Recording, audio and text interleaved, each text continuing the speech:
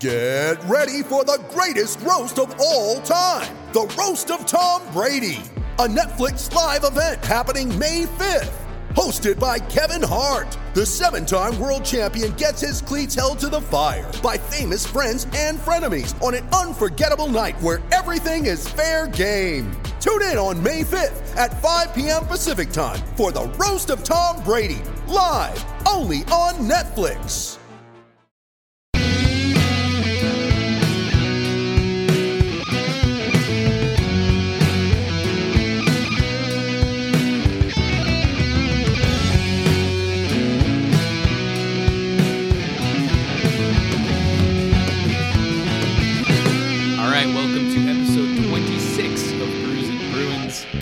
Presented by Bruins Diehards, the favorite podcast of Brazil. Well, maybe not the favorite podcast of Brazil, the favorite Bruins podcast of Brazil. I don't know. I don't want to. I think all-time favorite. I'm too far. Cam is not here, but that's okay. That's because fine. I'm Chris Gear. It's even better. I am here. Drew is here, and filling in for Cam, we have Jess Butthead Belmosto. I'm glad you remembered that. Thank you. You may know Jess from the Garden Gals podcast. You may not because it's new, but you may know her from the Jess cast. Yes. From Days of Yore. Where else can we find your work, Jess? You can find my work on Pucker Up Sports, Couch Guy Sports, soon to be Tarps Off Hockey, because I'm going to be doing some lovely Toronto 6 coverage there. Nice. And I feel like there's another site, which is so bad that I'm like not remembering it. My own blog, lowqualitygess.wordpress.com. Nice. And also, if you need another podcast to listen to, Locked On Flames every day, Monday through Friday. Well, I think most people listening to this podcast are actively looking for another podcast to listen to instead. So. And after watching the Bruins play over the past week, maybe they're looking actively for another team to watch play hockey. So come to the dark side. Let us offer as an alternative the Calgary Flames. Yeah. Drew, Jake DeBrusk literally saved your ass. Yes. How do you feel? Feel good. A little angry. I was high key pissed in the group chat. I think I said like fuck off, shut the fuck up a bunch. Like I was actually mad because I did not agree to that. It would have been false advertising to put that there. Get a bunch of followers. It's just like I'm not doing that. Yeah, so here was the issue. I didn't really read our texts from earlier a lot because I woke up super hungover, super late, and I kind of just glanced through the chat. And I had thought you had suggested the initial thing, which was if the before the Bruins win or something, if we get 1,000 followers before the Bruins win another game, then you would get a tattoo. No, of my face on your ass. But that was Cam said that. He said 500. He said 500, and I said 1,000. Maybe consider it. But then you tweeted out that I would get a tattoo of Zdeno Chara in his bunny costume on my ass. Oh my God. Yeah, I guess Jake DeBrusk saved me, but also I wasn't going to do it anyway, so. Yeah, I think we were all kind of rooting for someone to honestly, score, so we as weren't it made went to be along, liars. As it went along, part of me was thinking, you know what? That'd be a funny tattoo. I don't know about my ass, but maybe I'll get that. Like, maybe. I feel like the tattoo artist would be like, so what's the story behind this? Like, is there anything, meaningful? No. It's just... I lost a bet. I love to torture myself with hockey in bed. We just have this dumb podcast that... just, plug the podcast several times. We try to plug it anywhere we can. Yeah, you should see the weird places that... we'll just be having random conversations with people and just... Hey, I was just, talking to this person and, oh, by the way, I got a Bruins podcast. do that constantly. Sorry, I don't watch hockey, and what are Bruins? Yeah, there's a lot of Montreal Canadian fans here because we're literally 20 minutes from the Quebec border, and like it's split. Like, don't get me wrong, like, you know, I don't get like rocks thrown at me for wearing a Bruins shirt out of the house or anything, but like there are people who would probably be like, we don't support that propaganda. But then there would also be people that would be like, oh my god, give it to me, like inject it to my veins, like please, like I love sports and I love hockey, and it's great, it's nice. But all right, so Drew wrote up some light show notes, and maybe one of those is intro the beers. Yeah, we should probably like finish the intro. So hi, I'm Chris Gear, and I have in front of me the Finnish long drink, co-owned, I guess, by Tuukka Rask to support our favorite Finnish goalie. I don't know if he's my favorite Finnish goalie, but one of them. I don't know any other Finnish goalies off the top of my head. So Jonas Korpisalo. Is he Finnish? Pekka Rinne Finnish? Pekka Rinne is Finnish. Oh, okay. See, that's the problem. I can I don't know exactly. Like, real big Kari Lehtinen fan. I don't know. Yeah, so it's like a gin grapefruit drink. Kind of tastes like Fresca. I don't know. It's not bad. It's a little too sugary for like moderate to large consumption, but you know, if you have one of them, it's pretty good. If you have a lot of them, it gets kind of weird. It's a recipe for a hangover. That like slight nod just told me you had a crazy night with them at one point. Yeah. The terror in your eyes. I was still recovering from the hangover at like 7 p.m. yesterday. So, oh my God. That's also probably a side effect of having just recently turned 30, because that's the magic switch that you flip. Yeah. Yeah, but that's also like Pink Whitney level of like sugar too, I feel like. Yeah, I avoid stuff like that for the most part. I feel like once I turned 24, I was like, you know, we're gonna just stick to maybe less sugar. I am drinking from Flying Monkeys Craft Brewery, the Mutants Are Revolting Crushable IPA. Oh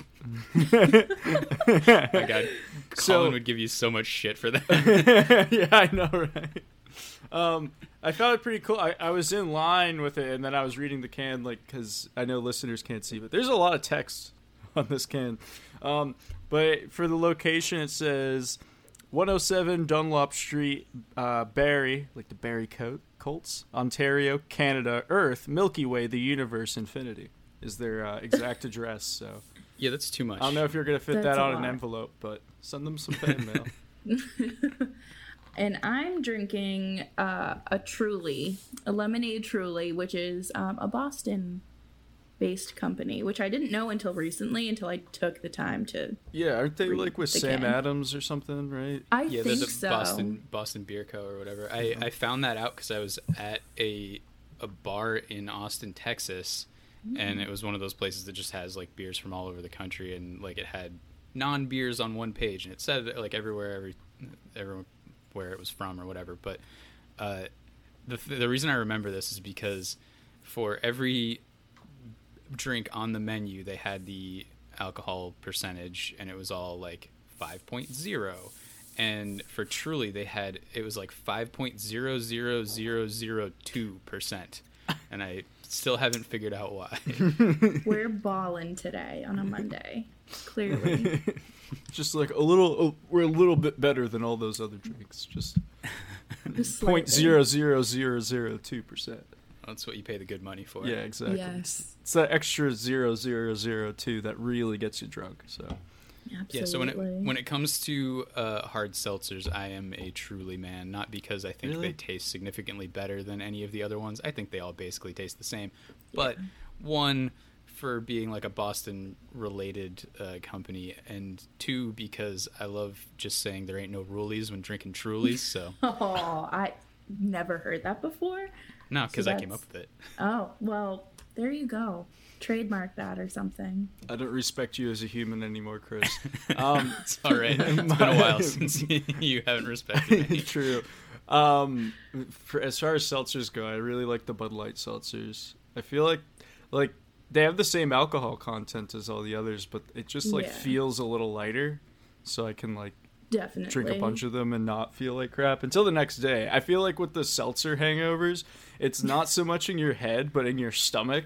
It just is all bubbly, and it just is like, what the hell? That's a lot of carbonation. Yeah. It's definitely a different kind of carbonation than beer. Yeah. I feel like the strawberry Bud Light seltzers, that was the first one I ever tried, and I was at a rest stop, and I saw one of the big cans, and I was like, I haven't seen these yet before, so I'm just gonna grab one and try one.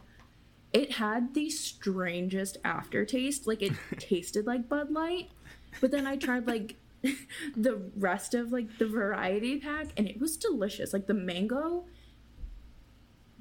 the mango from Bud Light seltzer is the top tier. If I had to rank the flavors from each hard seltzer brand, it's incredible. Yeah. I think all the the only limes Bud Light just get thrown away. The only Bud Light seltzer I've had is the strawberry one. I didn't think it was bad, but Flashbacks. It does ruin things a little bit for me when. So I think I learned this in 7th grade, so it might not even be true. There's so many things that teachers taught me that I later learned were just not true. But you mean all of U.S. history? Yeah, most of U.S. history.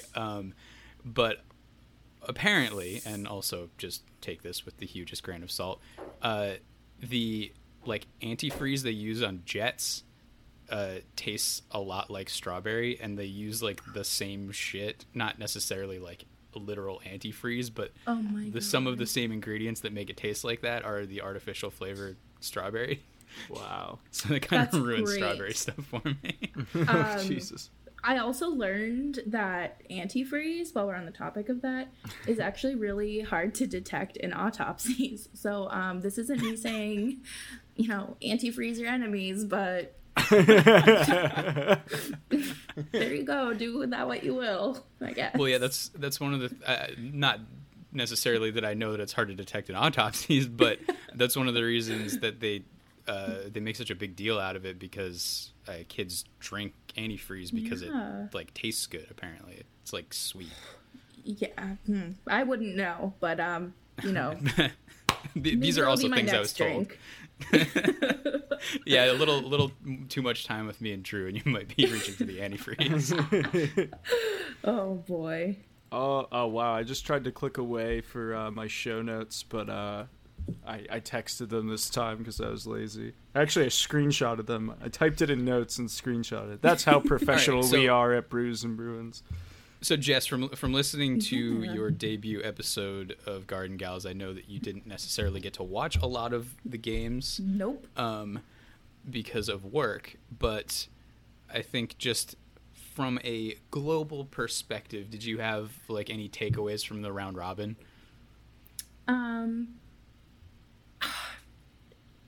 I feel like the game against Washington yesterday was probably their best played game. I don't know if it's because the lines were better or there was better mojo going on, but I definitely feel like it was sloppy, all around. It was bad, but they said that they were treating it like preseason, and honestly, that's kind of the way to go, because first of all, you're already in the playoffs, and who cares about seeding? That's just me. I personally am not as worried as other people who are saying, oh my god, it's going to be a first round exit. Well, I'm okay. Relax.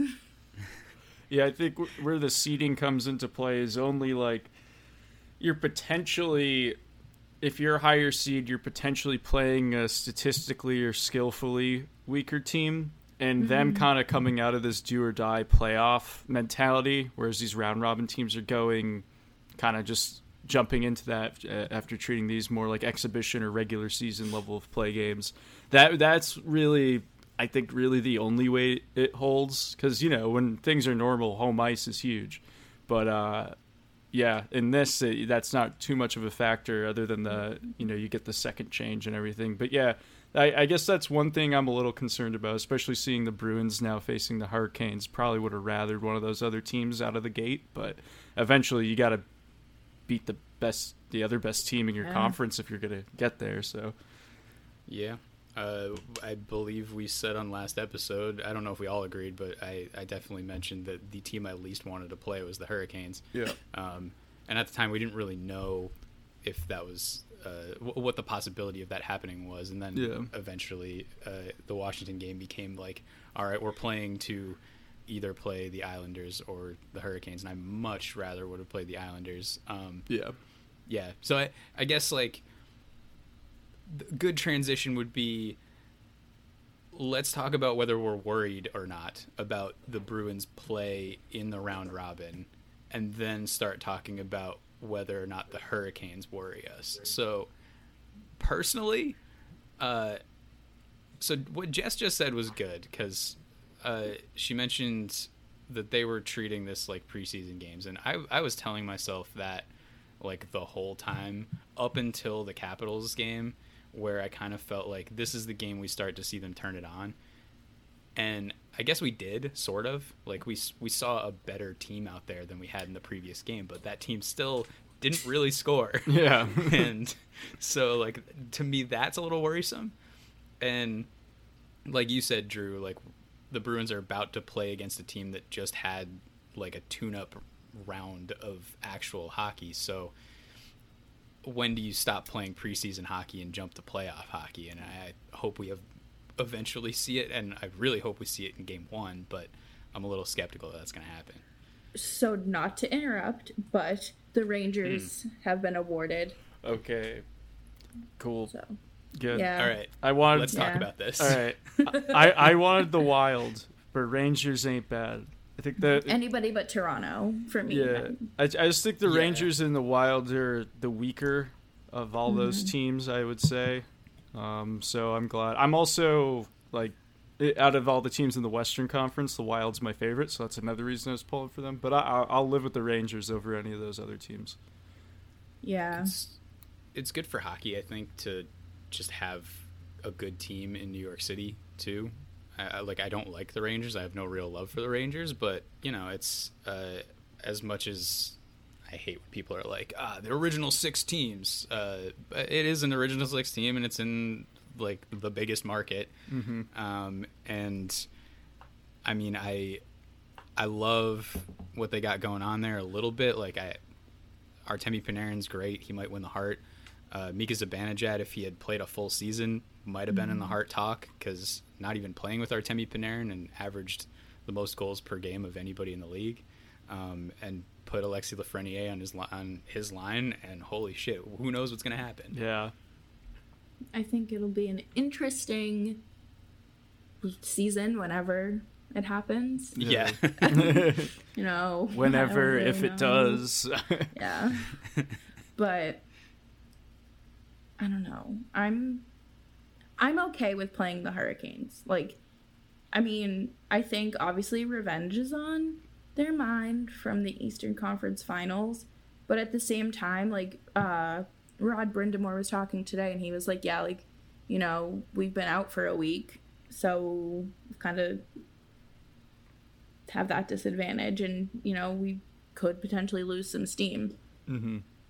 But good point, yeah. Because, I mean, I'm here shaking in my boots about the Bruins having not played any meaningful hockey, but also, yeah, Hurricanes have just been sitting around for a while, so. And they also played, like, the Rangers, too. And like, who knows? Who knows if they actually played well? Maybe they just felt bad for the Rangers getting swept, so that's why they gave him the pick. It was rigged. So I guess the one thing that worries me is if their defensive core is already really good. I guess Jacob Slavin's really the only, like, top defenseman on their team, but the rest of their guys are all, like, second pairing defenseman quality. And so it's just a really deep, like, solid crew. And if they get Dougie Hamilton back, like, that's a legit number 1 also. And suddenly either you split them up, or you split him and Slavin up, or you can just have, like, an incredible top pairing. And that worries me a little bit. And Dougie did practice today with the team. Today being Monday, we were recording for anyone listening. If you're out there, say hello. So yeah, that I agree. The D is scary, and they just have those young forwards who have just been. They were amazing in their playoff from last year. Maybe not so much against the Bruins, but and now they have another year under their belts. They have plenty of playoff experience under their belts, and then they just had those that qualifying series where they performed amazingly. Aho and Svechnikov and company. So yeah, I am definitely the top line is So I'm a little worried about that, especially having seen it was in the round robin games, especially in that last one, the Bruins were pretty good in terms of creating chances. Finishing was an issue, and now they're going to be up against a great defensive core. Like, going into the playoffs, I thought having Charlie Coyle on that third line, who was performing so damn well, was going to be a huge upside for the Bruins. I still think it is an advantage, but now you're up against a team with a really deep defensive core. A big part of my thinking was like you're facing a Toronto who has like no defense. Nothing. Yeah, it's interesting because like we don't know if the Bruins are going to be able to get rolling again against a core like that, and plus they're really deep down the middle, so that Coyle advantage might not be a thing if you got Jordan Staal in the opposing team's third line. So worrying times. Maybe 2020 just got worse. Who knows? Yeah, I do think they certainly have the ability though to turn it around. I think we'll see a good game one. I don't think they're just going to get blown out of the water. A loss is not out of the question. Losing the series is not out of the question, but I don't think it's going to be any blowouts. So should be a good series. I definitely think it'll be fun. And really, any sort of playoff hockey is for me. So just give me the Bruins. I don't care. Yeah, I think if there is one major advantage for the Bruins, it's in goal. So, I mean, both of those goaltenders for Carolina have played well at times, but I don't think over the course of a full season either of them were particularly good. And I mean, you got Tuukka and net. Some would say they aren't comfortable with that, and those people would be idiots. Yeah, clowns. Brindamore said he's prepared to play both goaltenders because he did in that first qualifying series. I forget which one of them played games 1 and 2, the other game 3. I forget which was which, but I said Reimer played 3. Okay, but yeah, he said he's willing to play both and is actually looking to kind of planning on it. So that'll be interesting. I don't really think I've seen a playoff series. You know, I guess 2011, the Cup, they had to play, what's his face a lot? Corey Schneider? It's not Schneider, is it? Is it Schneider? I got it right. Wait, for who? Wait, what? I was correcting you. I was Vancouver. Saying your pronunciation of Schneider was correct. Oh, yeah. Vancouver played Schneider. Because Luongo was sucking. Yeah. But I don't think I've ever seen it where you're kind of, like, throwing in a tandem purposefully. Yeah. You know? So I'm so glad the Bruins. I'm glad that they're secure with their goaltending. And, you know, even though people want to say, oh, Tuukka can't play big games. First of all, these were qualifying round robins rather, and they didn't mean anything. And sure, we can talk about his past playoff experience, but Bruce Cassidy trusts him. So that's and Bruce we trust. I for one trust anything that Bruce says about our goalie that we already trust. Exactly. Yeah, I was looking up stats to fight Joe Haggerty. But oops. The only purpose.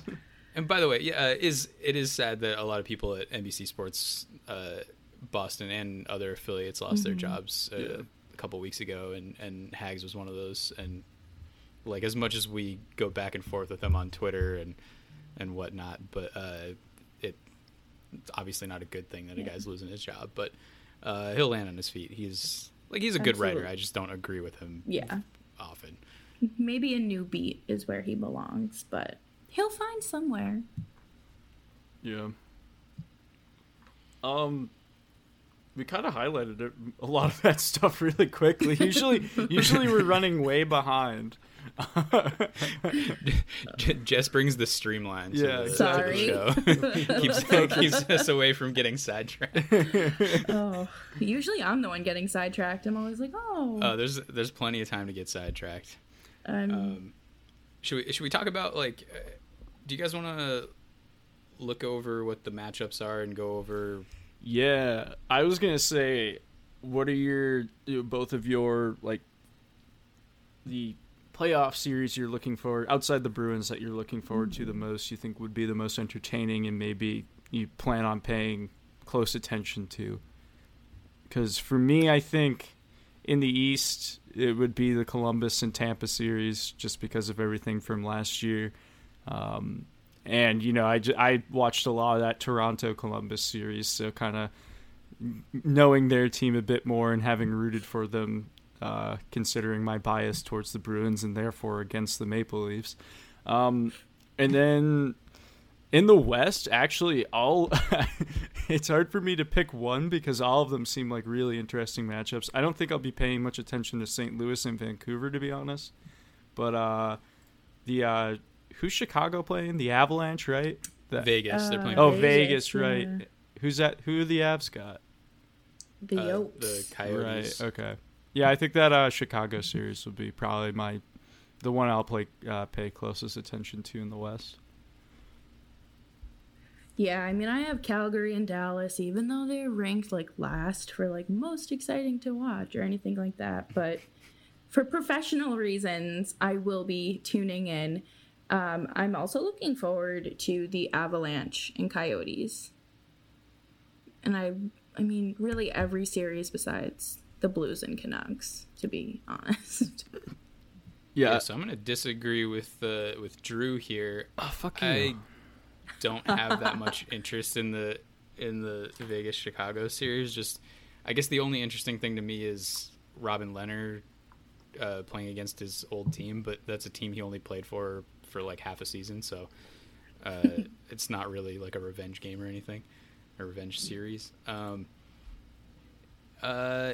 In the East, yeah, I agree with the Tampa Columbus series. I think just inherently interesting, just based on what happened last year. So, and yeah, I think Columbus is.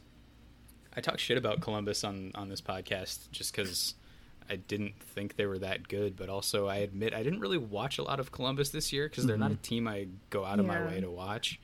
And just realizing that players like Pierre-Luc Dubois had just such big gains over the course of a year, and a lot of their other younger players, and even though Cam Atkinson didn't have a great season, he's still like a good player, right? Yeah, and I mean, incredible goaltending out of that tandem that came in and just immediately replaced Bob. So I guess I didn't give that enough credit, and I mean, it's tough to replace a guy like Artemi Panarin who immediately goes away and contends for the Hart Trophy. But I mean, they have one of the best defensive pairings in the league with Seth Jones and Zach Werenski, who I hope will someday lead Team USA to an Olympic gold. But yeah, so I think that's kind of the one that I'm watching, because that Lightning team's fucking incredible and also just always fun to watch. So that's my big series. Yeah, I completely forgot that Philly and Montreal are going head to head too, and I think that's going to be a physical series. Yeah, especially like goaltending. I think that'll be fun. Yeah, I think it's really going to be up to Carey Price for this entire Montreal run, if they are to have a run, because they're not a very deep team. No. I don't know. It's really up to Price, and Price really showed himself in the Pittsburgh series, the qualifying series. So I think it's really down to him in terms of Montreal's chances. I think Philly's one of the only teams that really showed up for the round robin, and they looked really good. Not necessarily against the Bruins. They looked good in like, hey, we sniped a few goals on breaks that you gave up, but they looked pretty good in the later games. So yeah, earned that one seed, and I honestly think they're gonna roll over Montreal. But I mean, that'll be fun to watch. Be entertaining. Yeah. I'm here for it. But I'm most interested in the Bruins playing the Hurricanes. I also think, just like, bias aside, just as a hockey fan, I think the Bruins Hurricanes series will get some special attention just because it's a rematch from last year as well. And the high and mighty Bruins kind of coming on a somewhat of a cold streak in the round robin, and the Hurricanes just demolishing the Rangers. I think sets it up great for a rematch from last year for a lot of hockey fans. Not for Bruins fans. We're a little scared, but I honestly don't even remember that series at all. It was so quick. I after game 2, I think I just checked out mentally. Like, there's no way that the Bruins are losing this series. Yeah. And then I don't really remember what happened after that series. I think like hockey just stopped. Yeah, like, there was another pause. Yeah. It was practice for this hiatus, right? Yeah, those were all round robin games. I think it's kind of funny that the two teams that went to the Stanley Cup Finals last year, got the 4th seed, and they ended as the first seed during the pause too. Like, wow, all right. It really does illustrate that it's like a totally different season right now. Mm-hmm. Like the same rosters basically, but like, I love the chaos. I love it. I'm here for it, even though it's probably going to end in the Bruins not advancing anywhere, but it's fine. Yeah, hockey's back. That's all that matters. Do we want to do Stanley Cup picks? I always kind of rail against these because like they're people who get it right didn't get it right for like any good reason, but it's fun. So like I'm not going to rail against fun. Yeah. What's your pick? My pick is the Vegas Golden Knights because it's all coin flips, and who better to gamble on than the team from Vegas? Ooh. Yeah, that's I mean, out of all of these teams, I would say Vegas. I think we could have a Vegas and Washington rematch. I really don't want to see the Caps really do anything, but I mean, I think that would be fun. And it would be good hockey. And that's all we can hope for in these unprecedented times. I think, the Golden Knights or the Avs. I kind of think the Avalanche. Kind of think they have what it takes. I also, like, if it all the teams out of the East, if the Bruins don't want it, I want it to be the Blue Jackets. Yeah, that would be the most. I wouldn't be upset about that. It was like, I don't know, maybe like 2 years ago. My dad was in Vegas, and he texted me as the all-knowledgeable hockey person that I am, and he's like, okay, who should I, like, bet on? I'm just going to, like, throw some money at this, just shot in the dark, who's going to win the cup. It was before the season. It was over the summers. It was during the off-season. And I told him the Blue Jackets because they weren't a favorite. So, if you bet on them and they do wind up winning, the odds, you'll win more. But I was like, you know what? They're kind of built for a chance. I think it was like 2018, going into the 2017-2018 season. I was like, they're kind of built for it. I don't even know if they made the playoffs that year. Maybe they had a first round exit, but I don't even remember. I do. I hope they. If the Bruins can't, I hope they can. I just feel like that's not that's like not a hockey market. I don't know. It surprises me. Like, out of all, besides Tampa, because we all know Florida is not for hockey, but that's a totally different topic. I don't hate the idea of Columbus winning. I think it would do great things for, a smaller market team. Yeah. Yeah, I think with Florida, really, their hockey market is all the retired people that go to see their original home team at away games. One look at the crowd. I'm trying to remember. Like, I think it was the 2018 season when the Bruins were playing the Panthers, and there were more people in my math class earlier that day than in the seats, and it was slightly concerning. I was like, oh, how do they make money? Do they make money? Yeah, I really want to go because they'll always do. At least once a season, they have the Bruins play the Panthers and then Tampa, like within 3 days. So, and I know there's a lot of Bruins fans that will go down there, and I'm sure they do that with plenty of other teams too, because it's, I don't know. Oh yeah, people head to Florida for Southern a week California, or something and see 2 games. Southern California is a huge, like everyone commutes to either Anaheim or LA, and I've been to both stadiums multiple times to see the Bruins flex. Hey, well, I only get to see the Bruins like once a year, so true. I've only seen 2 Bruins away games. One was against the Islanders in Brooklyn. That was a couple years ago. And then I also saw the Winter Classic at Notre Dame. So 2 decent away games to be at. I was going to go to the Winter Classic where we got spanked by the Habs by myself because none of my friends at the time were into hockey. But my birthday is 2 days before New Year's Day. So instead of taking New Year's Day off, I took my birthday and the day after because, well, you know. Yeah. We don't condone underage drinking, but, you know, whatever. It's fine. And I watched the Winter Classic at work, and there was a guy who came in with a Habs jersey on, and I was like, this guy's a clown. Like, you're in Massachusetts. What are you doing? And then, you know, I was the clown. Yeah. But I was there, unfortunately. And, well, fortunately, it's a cool place to be. It was unfortunate, the result, but... I missed the first half of that game because I had to pick up a friend from the bus station, and it is one of the least regrettable misses of my lifetime. I think the Bruins missed a big chunk of that game, too. Yeah, I think we're still waiting for them to show up.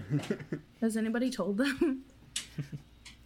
I'm trying to think. Oh, the 2010 Winter Classic, I slept through the second and third period because I don't even remember. I think I was like 15. Yeah. And I stayed up too late, obviously, the night before. And I was like, it's just a game. I'm just going to go to bed. It's fine. But I don't know. That one would have been fun to go to. Really, any of them.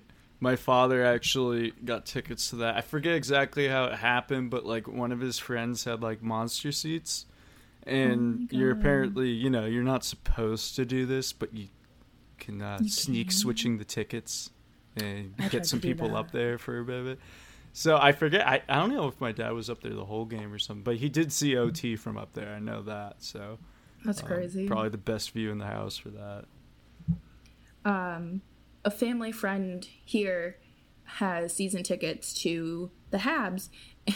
Like, my commute from Boston, like where I used to live, is the same that it is from here to Montreal. So it's kind of funny, but it's also like that's a whole nother country. Yeah. And I'm like, oh, okay. Like, I'm just going to go across the border to watch a hockey game.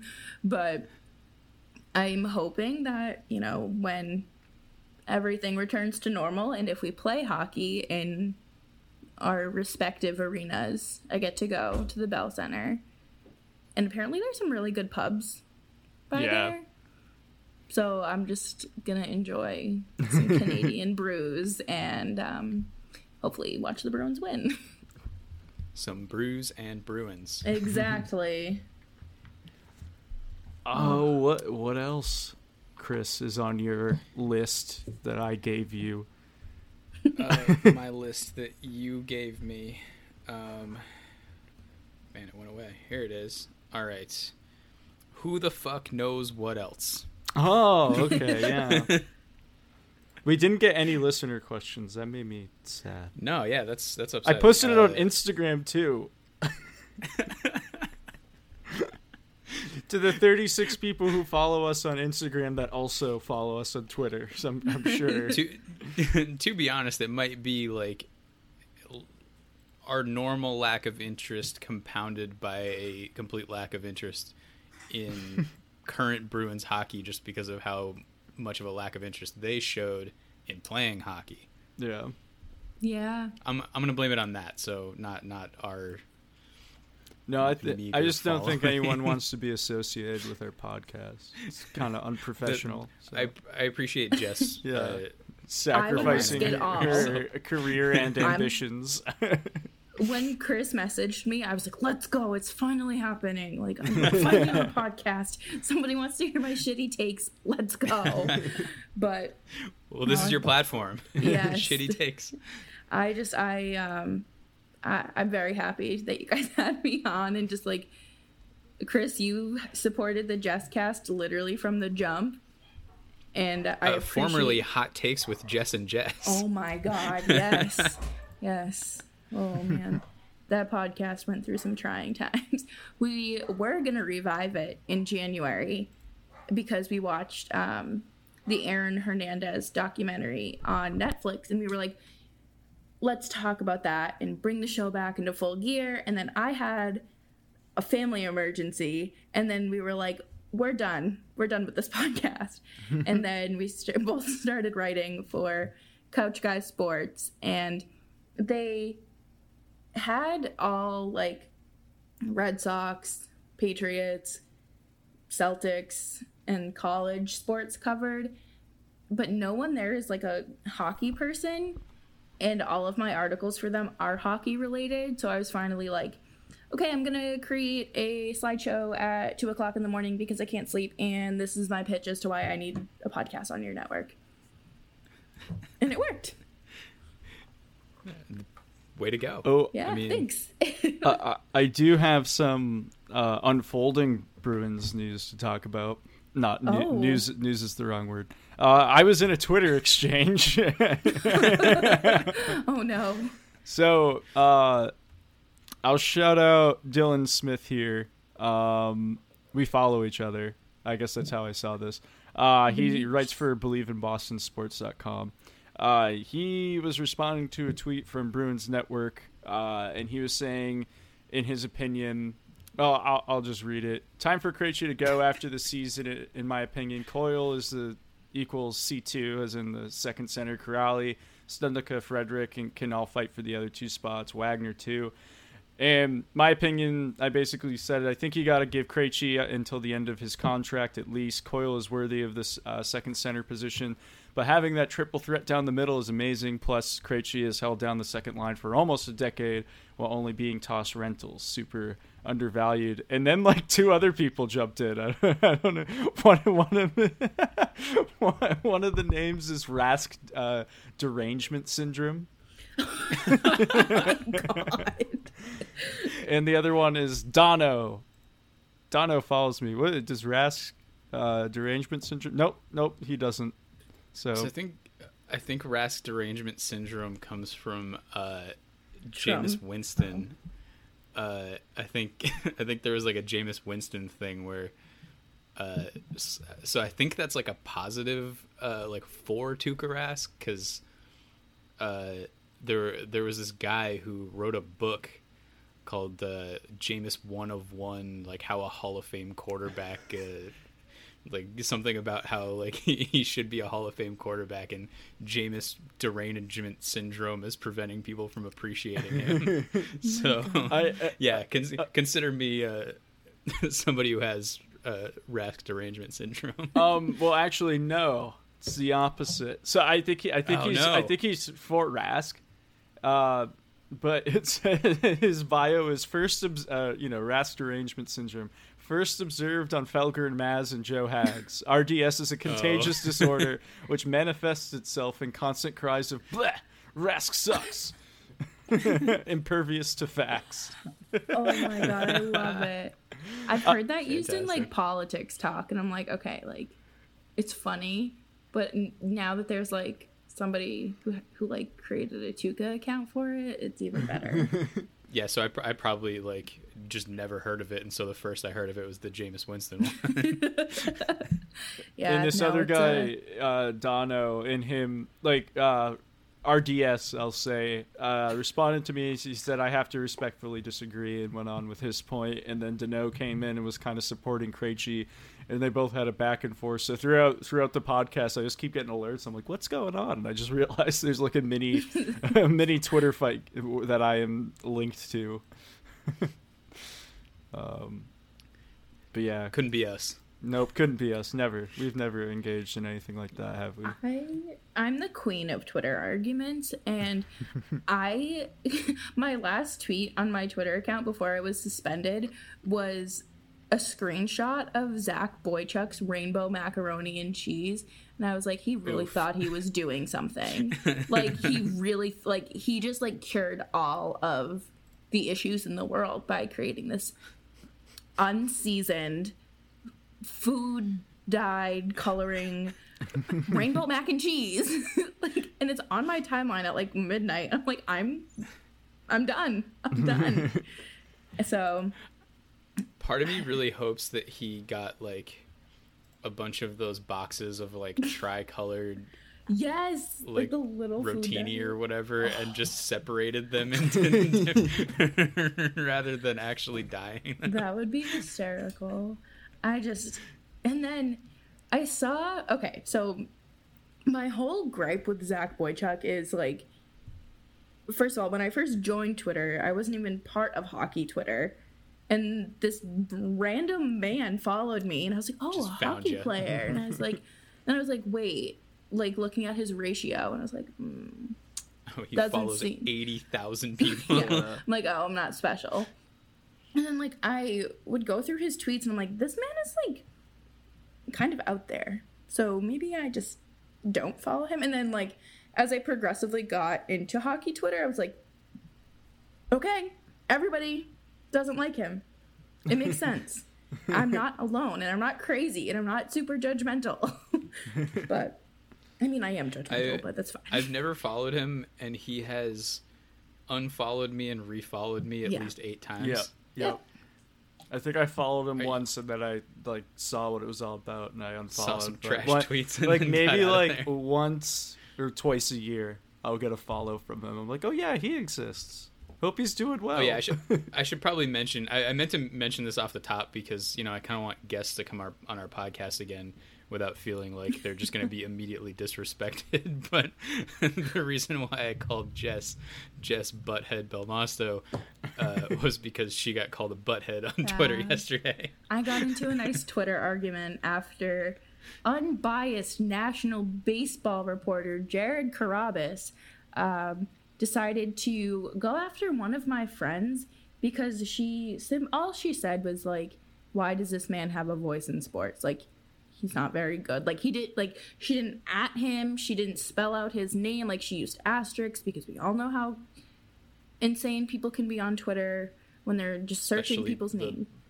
Stoolies, like, I'm sorry, like, whatever. And he screenshotted her account and like mocked her bio, and then he tweeted something, and I was like, dude, like, you're a public figure, like, grow up.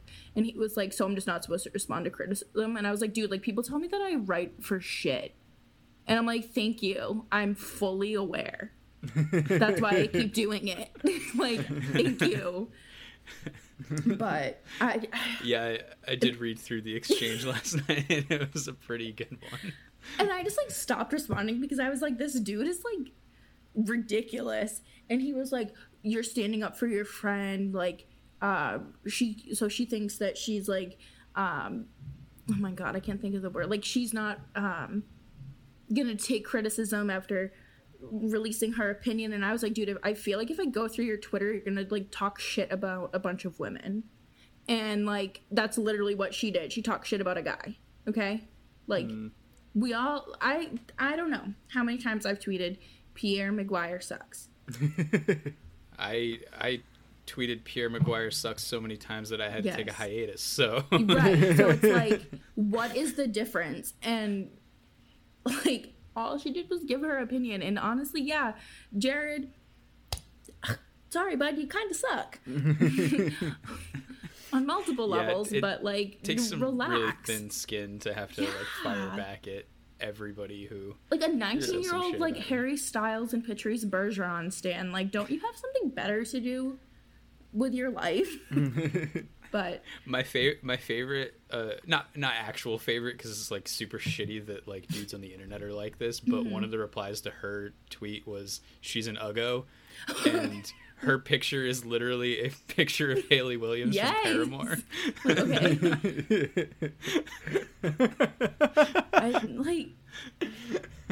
And she actually created, I found her, I think it was either earlier this season or this past off season. She made an incredible, she painted like Bergie on the back of a jean jacket with like his picture, and I was like, how much can I pay you for this? I was gonna say, can I buy it? Right. And I was like, dude, like start making commissions, like start doing something, because holy smokes, like you're so talented.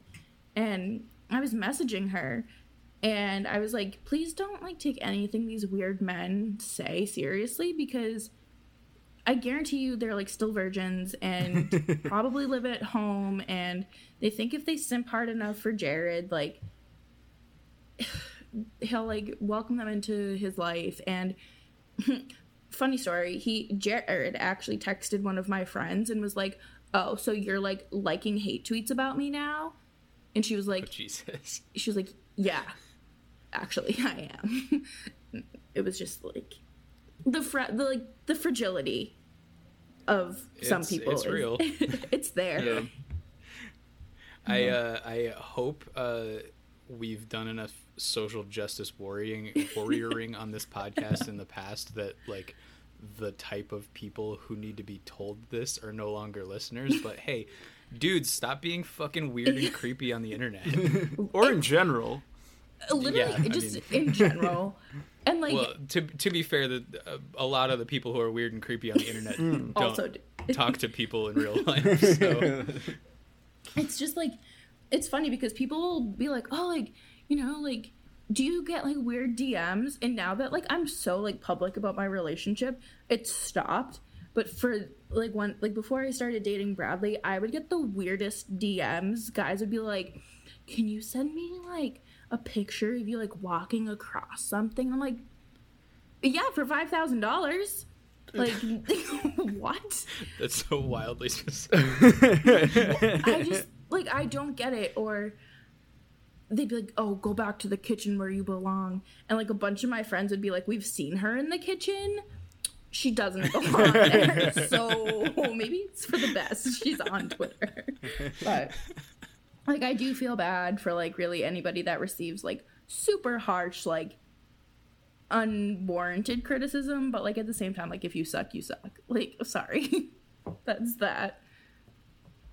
Yeah. I mean, I feel like having a podcast that's about like hockey and beer kind of gives off a very like male vibe. I don't know, like macho man. Yeah, I was worried that we were going to attract the wrong type of listeners, but it kind of seems like our Twitter circle is, I don't know, at least to me, which doesn't really mean anything, but I hope everyone who listens to this podcast is just nice to people in general on Twitter and in real life. Yeah, that's kind of the community we're trying to foster here.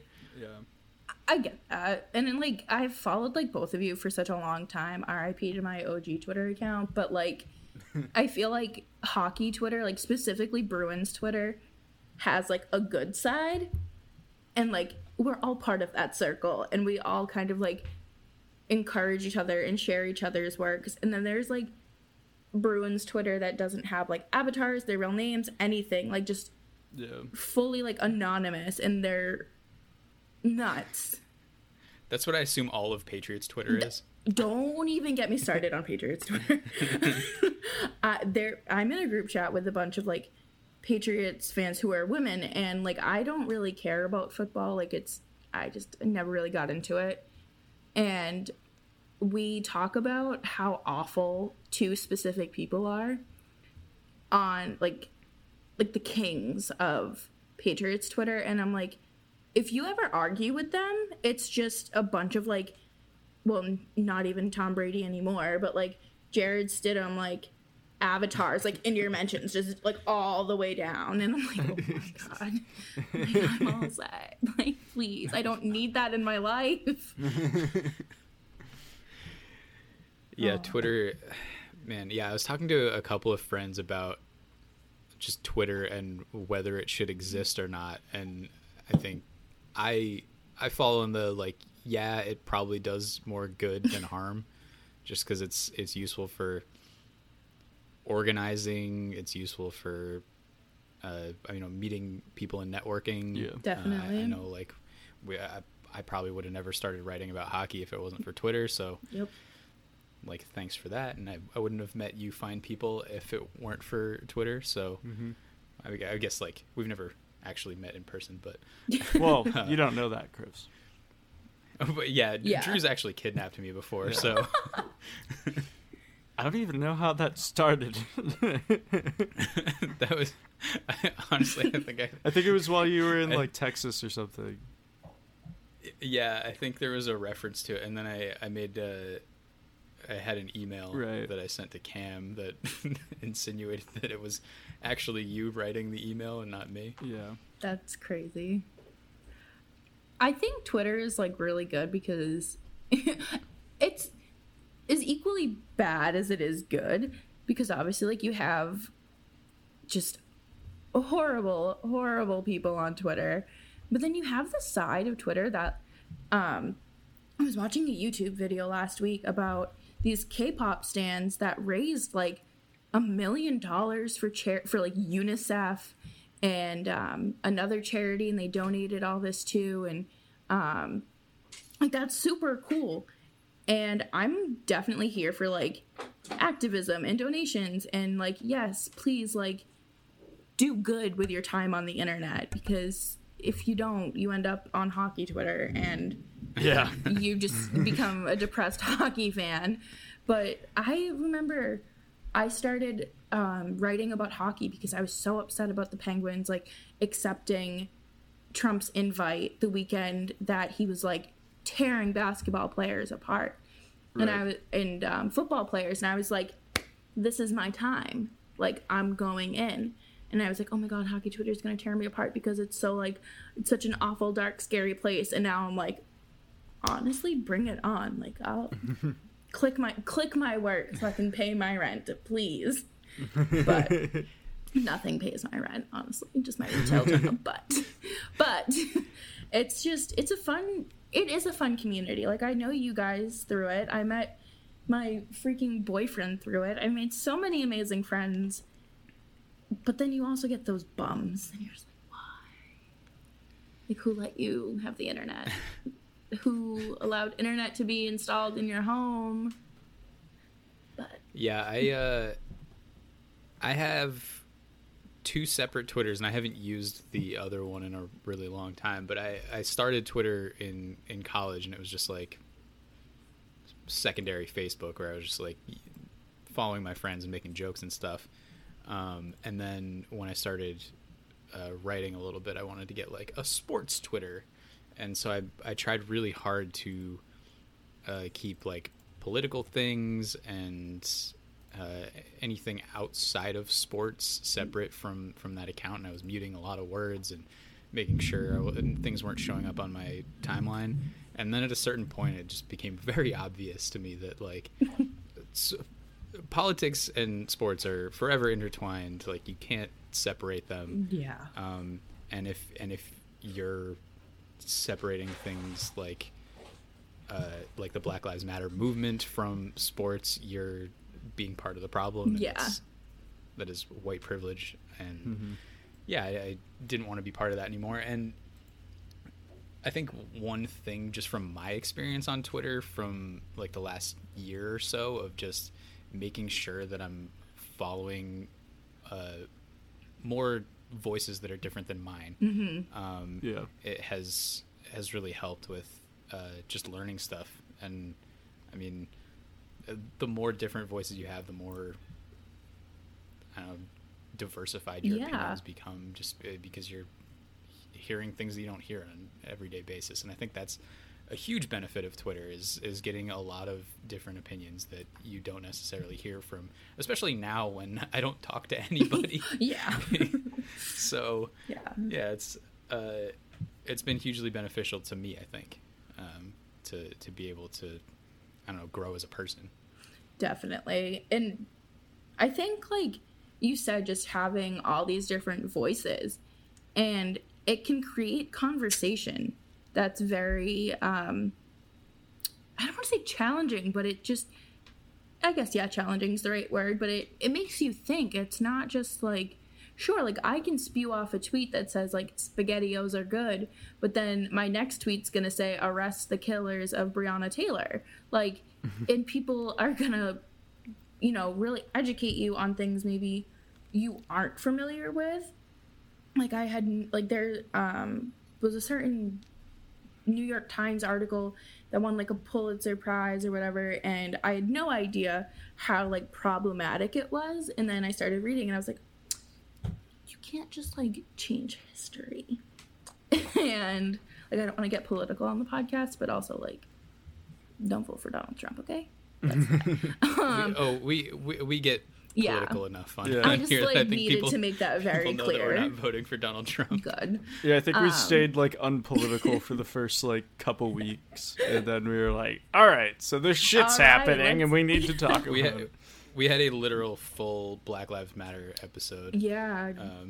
Good. And I think that's so important because it's like you can have these big influencers that have like millions of followers post a black square on Instagram, and what does that do? But you need to have a conversation. You need to be able to sit down like we're doing right now, like how we talk about hockey and we talk about the round robin and things like that, but you need to be able to like talk about why police brutality is an issue and why like this is completely like off topic, but I was watching Hawaii Five-0 before this and I was like, there's like low-key so much police brutality in this show that like I never realized was like police brutality. Yeah. It's like, oh, it's Hollywood, but it's like, no, there are definitely cops that do that. And I don't know, it makes you think. Yeah, I think it's good. I think social media is a good place to like start the conversation with all that, but I don't think anything gets done unless it's in another type of forum, like actually speaking, Definitely. or even like different forms of social media. Because like, I don't know, if you're posting it, like if you're having an argument or a discussion about something, about anything, we see it a lot for the Bruins specifically, where two people, like I just talked about, with two people arguing their points about David Krejci, like. You're limited to a certain amount of characters. You're talking publicly, so there's a little like difference in mind and what you really want to say and stuff. And like, I think you need to have those, not necessarily privately, but if you're gonna have them on social media, usually like a chat or something is better. You like both people kind of have the freedom to give long spews and examples of information they want to give. But really the best place is in person, where it's more likely that you're going to have a level-headed discussion instead of a shouting match over Twitter. And even like through text, like even if you're like, hey, like let's take this off Twitter and like text each other, like FaceTime me. If you have this much of an issue with what I'm saying or doing, communication is so important to me. Like I cannot distinguish tone over text to save my life. And I would rather have like an important conversation face to face. Yeah. That's sure. I don't know. That's just me. Like there have been times where like my friends are like, you know, like it really bothers me that like you don't put out content for this site as much as like you focus on this one. And I'm like, okay, well, like how are we gonna like talk about this over text when we can FaceTime and I can tell you things like actually speaking is a lot easier than typing is what I'm trying to say.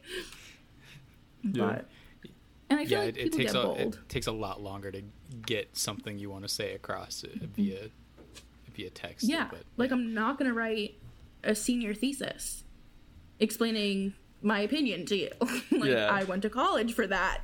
Please. Especially when I didn't even want to write a senior thesis in college in the first place. Yeah. Right, like it was a requirement.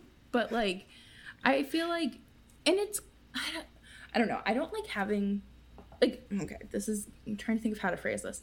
I'm cool with having different opinions and we can agree to disagree. Like, you might not like Angry Orchards. That's fine. But you can't tell me, like, black people don't deserve this. Why? Like, that's the end. That is the end of the conversation. And that is the end of our friendship. That is the end of everything. And, like, I shared a picture of Tyler Sagan kneeling during the anthem, and I was like, on Facebook, because I knew. So I love doing that, especially like with some of my family members. I'm like, oh, let's just stir that pot some more. But like my mom's friend, who I met once, who did my senior pictures, messaged me, and he was like, what inequalities do Black people face? Like, you post about it all the time. And I was like, dude, like, I literally am like 2 days removed from a concussion. Can we it's 11 o'clock at night, can we maybe like not have this topic right now? And he starts sending me like all these YouTube links, and I'm like, okay. And then he was like, well, white people are killed more by cops. And I was like, then shouldn't you be angry too? Like, yeah. Like, I don't understand like what you're trying to defend here. I don't understand. And like, I called my mom after, or I texted her, and then she called me the next morning. She was like, yeah, he like got fired from his last job for being like really like racially insensitive. And I was like, oh, good, he's a nurse. Good. Good. Yeah. And that opens up a whole other issue. Yeah. But I don't know. People are just you know, I can agree to disagree on iced coffee flavors. You might like Starbucks over Dunkin', but we're not gonna that's probably like where I draw the line, is that human rights issues. Yeah, there's a huge difference between somebody who's coming to you looking for legitimate like education and someone who's just looking to argue their point that a literal entire group of people deserve fewer rights because of their skin color. So yeah, like I just don't get it. And especially for me, like when it comes to like women's rights, like reproductive rights, I'm like, okay. Yeah, like, maybe men shouldn't be deciding those. Yeah. Like, maybe. And also, like, I'm so here for everybody having their own opinion, and, like, but also, like, understand where people are coming from, because, like, sure, you might be this, like, personally for you, but what about the bigger picture and the most vulnerable people? That's, like, what I think, like, opened up my, my God, like, my worldview was, like, you know, I grew up in a really Republican town. Like, I used to watch Fox News all the time as a kid. Yeah.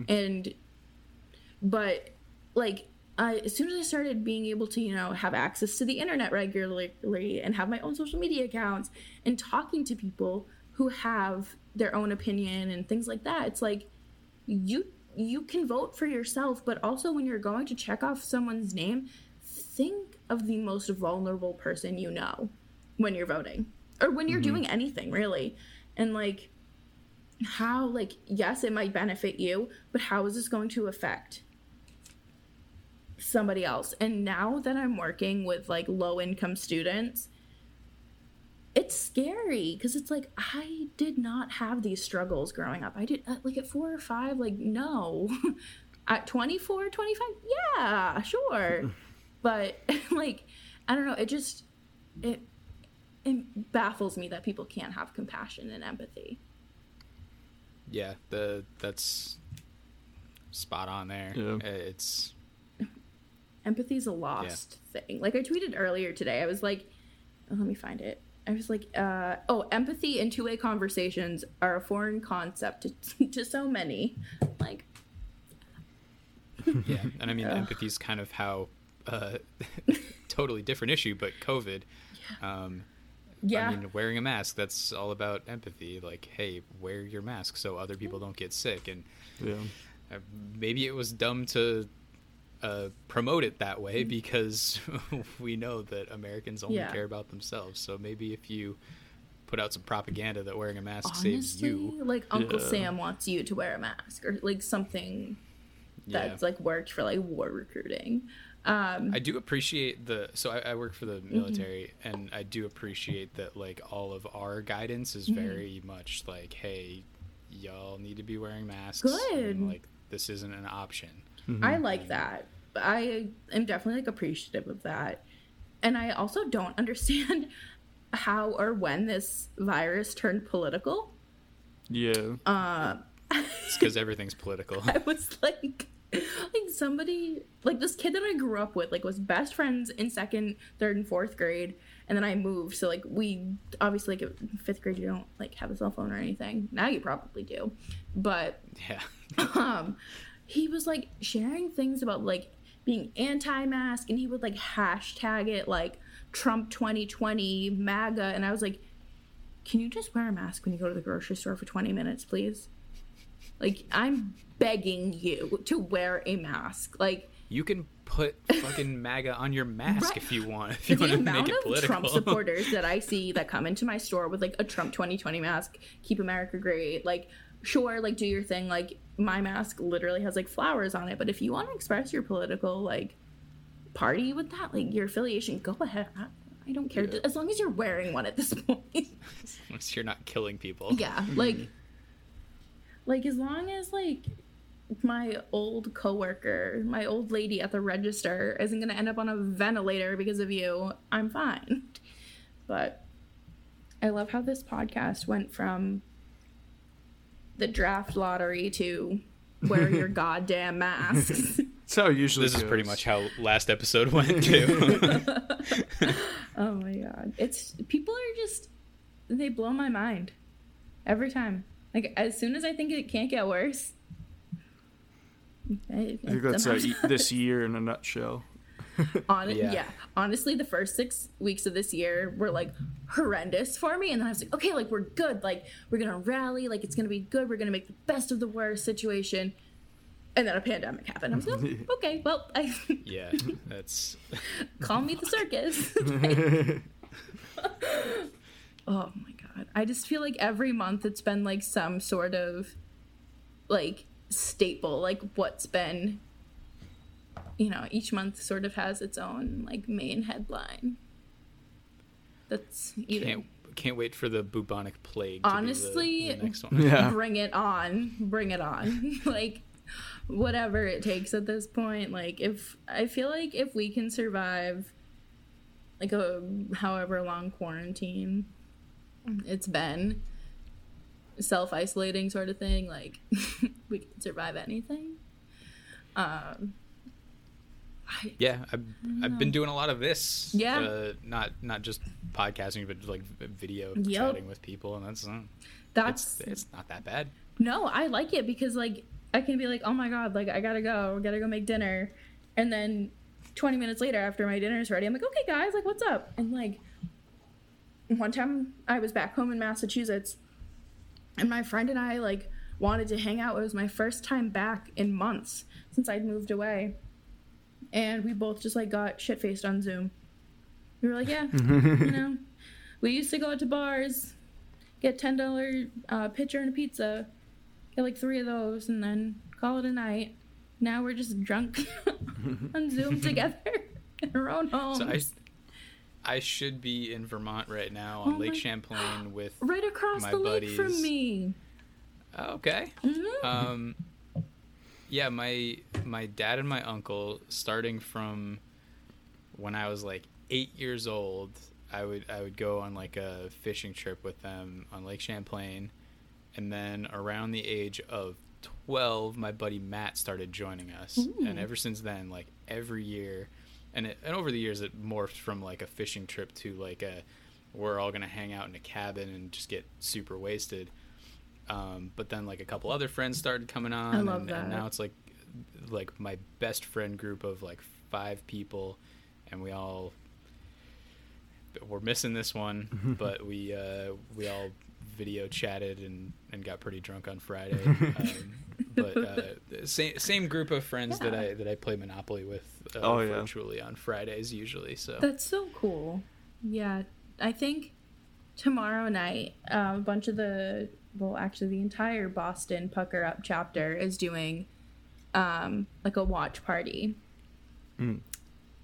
for the game. That's cool. That'd be cool. Because we were like, we need to socialize. Like, I feel so bad because I don't know if you guys know Chanel, but she hasn't left her apartment since March, like since she returned from school. Really? And, yeah, I can understand that. Yeah, and she's like, I want to leave. I want to do that, but I can't leave until I'm vaccinated. And I was like, I don't blame you. Like, I think you can, it's a health issue. But luckily... Keep it on the low, but we're planning on having her on the podcast as well. Oh, I love her. She's so incredible. Like, this is so embarrassing, but I was, like, super drunk, like, one night earlier in the season, and I DM'd her. I was like, you trying to come on to, like, Pucker Up Bruins and, like, you know, be our social girl? And she was like, I love you guys so much. And I was like, all right. I was like, come on, let's go. She didn't think I was serious. I was like, no, come on. But she's a doll. No, her new podcast, we'll plug that as well. Yes. See More Than Sports, also really good. If you're digging this second half of the conversation that we're having, go listen to her. Yeah. She's great. She's great on Twitter. We're for sure gonna ask her if she would like to join us on this podcast. She definitely will, because she is somebody who just loves to talk. Like, she'll call me, she'll be like, I need to talk to you about something, like a very, like, specific issue, and then, like, 2 hours later we've run down, like, amendments to add to the Constitution, and it's just amazing. And she is so smart, and so she educates you in a way that isn't condescending, which I think a lot of people need to learn. But she's very wonderful and just one of my favorite people to talk to. And I'm a native of Amherst, Massachusetts, so we have that to talk about. She's a UMass student. I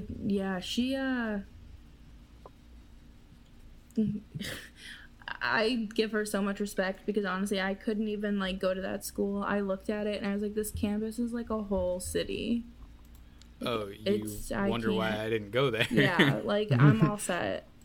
And I remember, because I went to community college for 2 years because I had no idea what I wanted to do with my life. I did not have the grades to get into a 4-year school off the bat. I feel like more people should do that. It's like the best decision ever, because my brother didn't do that, and he's like $60,000 in debt, and I'm $11,000 in debt. So, you know, community college is not bad. You get the same education, the same, like, your first 2 years are the same.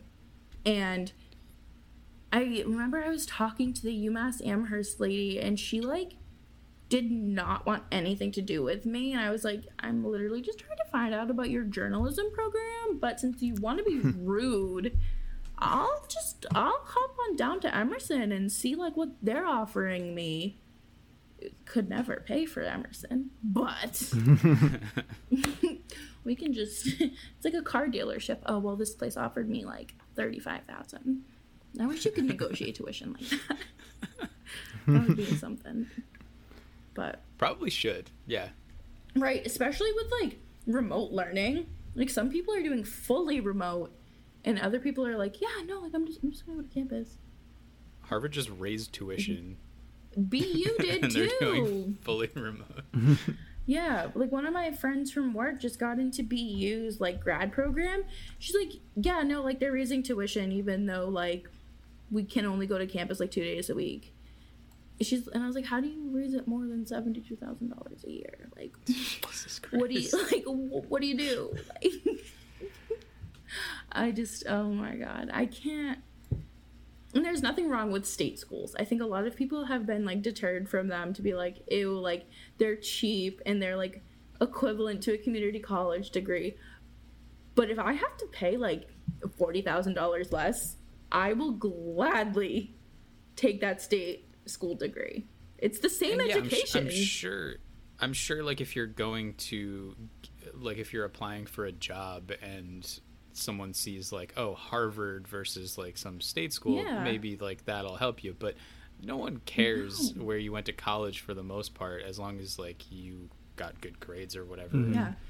I don't know. I think experience is probably more important than grades too. So I have a lot of, like, no, they're all, like, my mom's friends. They're not my friends, but they've hired people, and they've never hired somebody based off of where they went to college. It's all about, like, what's on their resume and how they perform in an interview. Like, it's not the name on your degree means nothing unless you're like a finance person or something, I feel like, but that's not me, so. I am also not a finance person. Drew, are you a finance person? Not at all. No. Donald Trump, if you're listening to this, please give me another stimulus check, speaking of finances. Like, please, I am begging. But yeah, $1,200, that'll last you a year. Yeah, if I spend $100 a month,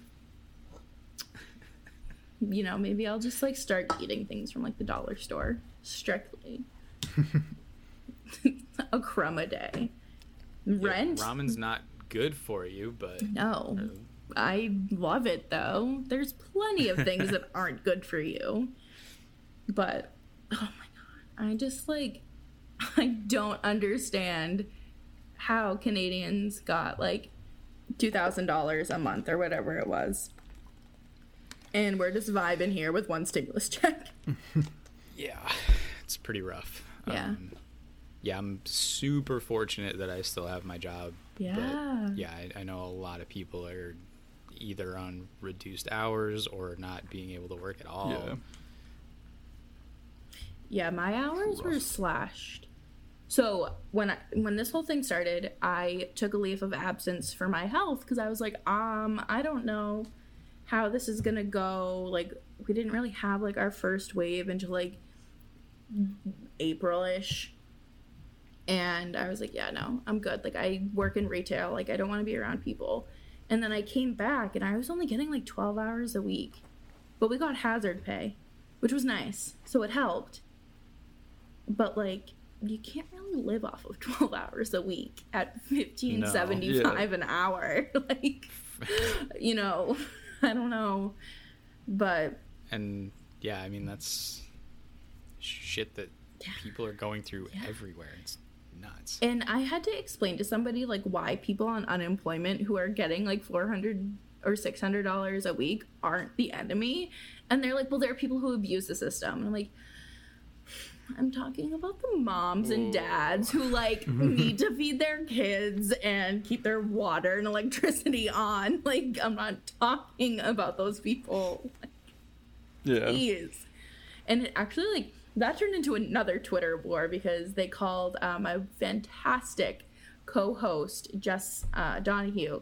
They said, somebody get this Whoville looking bitch out of my mentions or something like that. And it was my own cousin too, first of all. And I was like, oh man. I was like, oh, this wedding's gonna be really awkward when I see you. Like, oh, you really went there. But and then like her friend was like, oh my god, a liberal like tried to drag me, and I was like, you don't have any empathy for people on social welfare right now in the middle of a freaking pandemic, but go on about how a liberal dragged you. Yeah, those are the type of people you just can't argue with. No. And I was like, all right, well, I guess that's that. I'm gonna be honest, I don't know how to end this podcast. Yeah. Sure. Well, we usually sing out. Yeah, what do we sing for an episode like this? Jesse, you're the guest. Do you have a song of choice that you would like us to sing? No. I don't like have any. All right, goodbye then, everyone. Yeah. All right, everybody. Yeah, wear your masks, wash your hands. Make sure you're registered. Don't touch to your vote. face as I'm touching my face. Head, shoulders, knees and toes, knees and toes. Head, shoulders, knees and toes, knees and toes. Eyes and ears and mouth and nose. I don't know the words.